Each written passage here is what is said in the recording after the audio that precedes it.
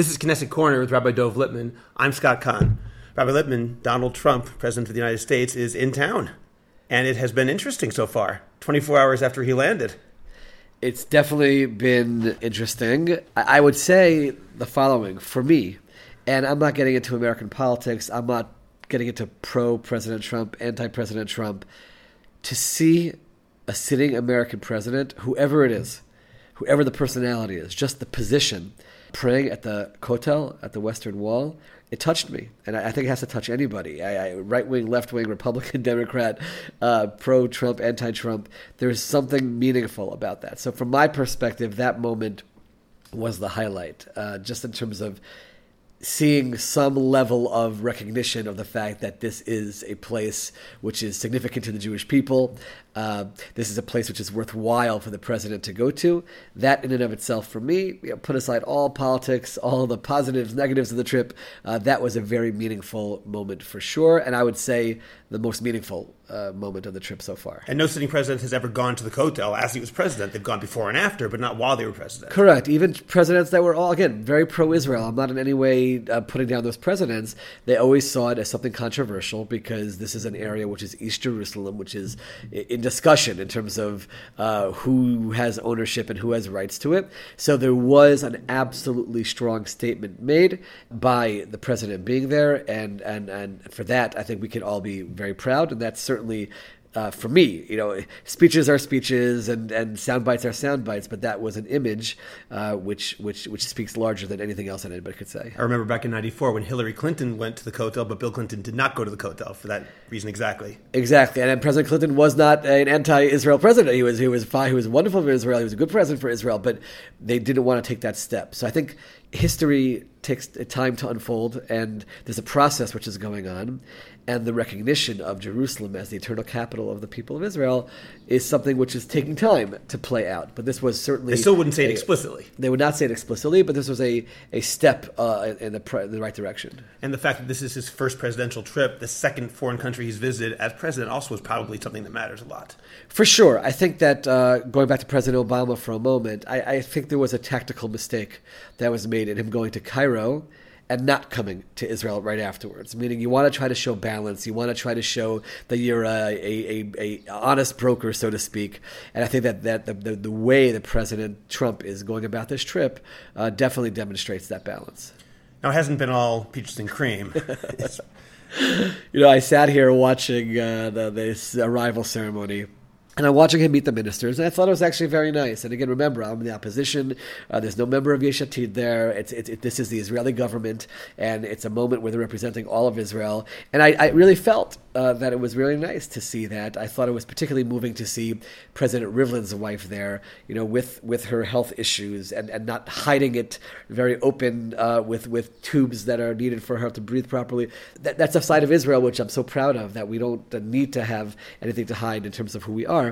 And I'm watching it happen, and I'm watching ministers, again, like I said, ministers who I can disagree with about a lot of things, but they're all shaking hands, they're making their points, very nice. And then I saw a member of Knesset Chazan standing there, and I want to explain to everyone who's listening, there's a very strict protocol when it comes to many things. When I was a member of Knesset, there are events that are for ministers only, and that's totally understandable, and ministers only means ministers only. There's 120 members of Knesset. None of them were there, or let's say 100 outside of the government. None of them were there because that wasn't their place. How a member of Knesset got through the Israeli security and the American security to be standing in that line is something which I will never understand how that happened. That's number one.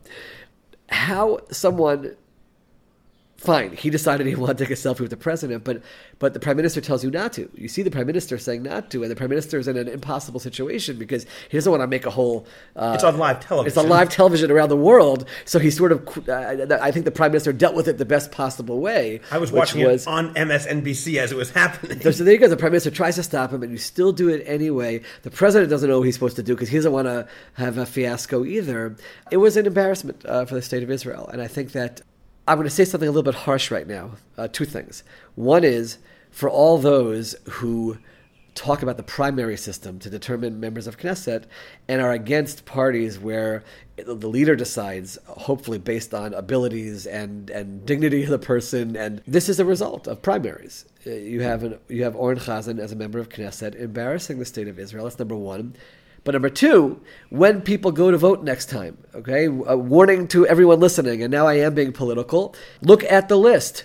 Because Oren Chazan is going to be on the Likud list. He's popular. There's a certain group of population which loves what he did yesterday, loves everything he's doing.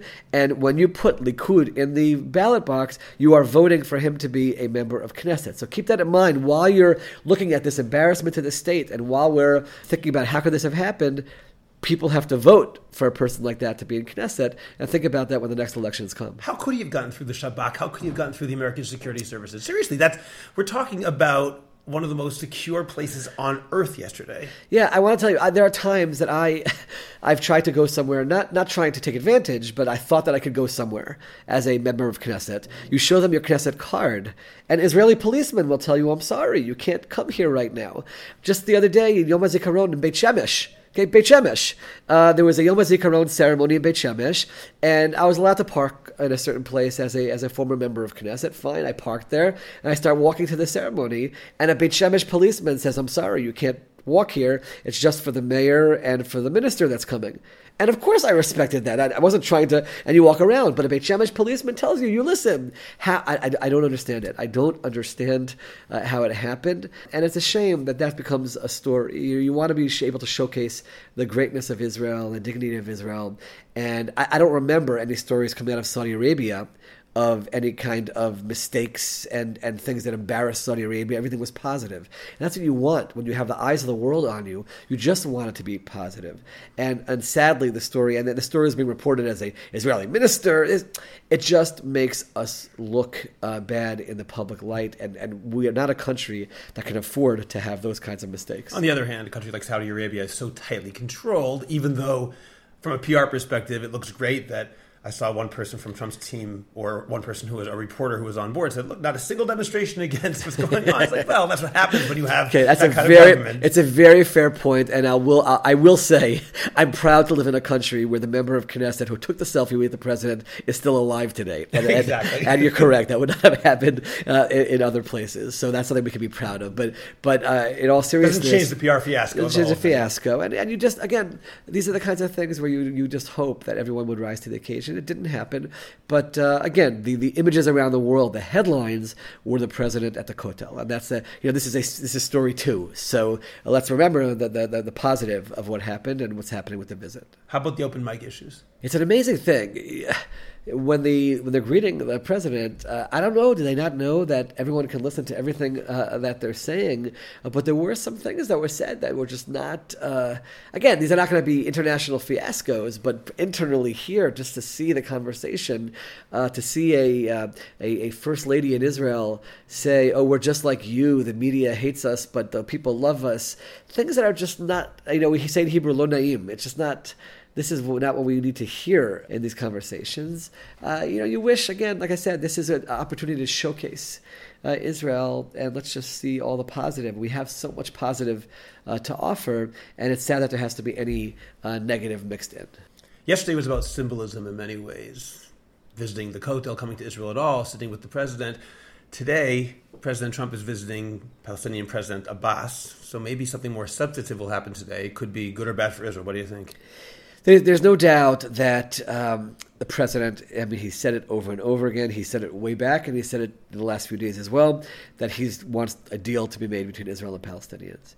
Those are words that are scary words to the Israeli ear, because what does that mean in terms of what kind of pressures will we put on Israel to make concessions that we don't want to make? That's part one, and I'm speaking just as an Israeli citizen. What corners will we be put into in order for this to happen? That's part one. Part two, on a political level, this is not a coalition where the prime minister can go too far on the Palestinian front. So at a certain point, does all the friendliness that absolutely exists, you cannot deny it. There's a camaraderie between the president and the prime minister. There is a clear, open friendship between Israel and the United States. Is there a point where that's going to come to a clash? and that begins to fall apart because Israel cannot do the things that it's being asked to do. That'll be very interesting to see how it plays out. I wrote a column today in Jerusalem Post where I called on the president to, he spoke about good and evil in Saudi Arabia, the parties of good, the parties of evil. The Palestinian Authority, in terms of the incitement and its inability to recognize the right for a Jewish state to exist, there's an element of evil there, and the Prime Minister has to call him out for this, and the honoring and the rewards given to terrorists. The President, has to call him out for this, and I hope that we'll see action in that direction before we can even talk about any kind of progress. I would love nothing more than peace with the Palestinians. I have a son now in the Israeli army. It's even more personal. You feel it. Of course we want an end to the conflict, but there have to be tangible steps on the Palestinian side. That will be the question. What comes out of his meeting with if he comes out and all of a sudden there's all kinds of pressures on Israel, things can really begin to unravel here. If it comes out with there was real pressure for change in the Palestinian Authority and the rhetoric and the policies, then we might be on the right track towards something. So what would you want to have happen, given that talk is talk? What would you want on a substantive level for him to demand from the Palestinians? Three things. One is a change in the education in terms of the incitement. The textbooks are clear. The Palestinian television is clear in terms of how it incites children towards violence. That's part one. Part two is no longer paying the families or the terrorists themselves, families of terrorists or terrorists themselves. And number three, no more honoring of terrorists and taking away the public squares that honor murderers and schools that are named after them and soccer tournaments. Those are three tangible steps which I don't understand how anyone can expect us to make progress on the Palestinian issue if there's not tangible action on those areas. And hopefully that'll happen. I don't think you can expect all that to happen, but that has to be in one day, but that has to be the process that started. And it can't be, okay, I met with President Abbas, now Israel, it's time for you to start doing something towards peace. If that happens, then all the pomp and circumstance and all the smiles from the first day of the trip get wiped away very quickly, and Israel spirals into, I'm not sure what kind of a political situation and general situation. If the former happens in terms of Palestinian pressure on the Palestinians, then I think we are moving in the right direction. I'm Scott Kahn with Rabbi Dov Lipman. You've been listening to Knesset Corner.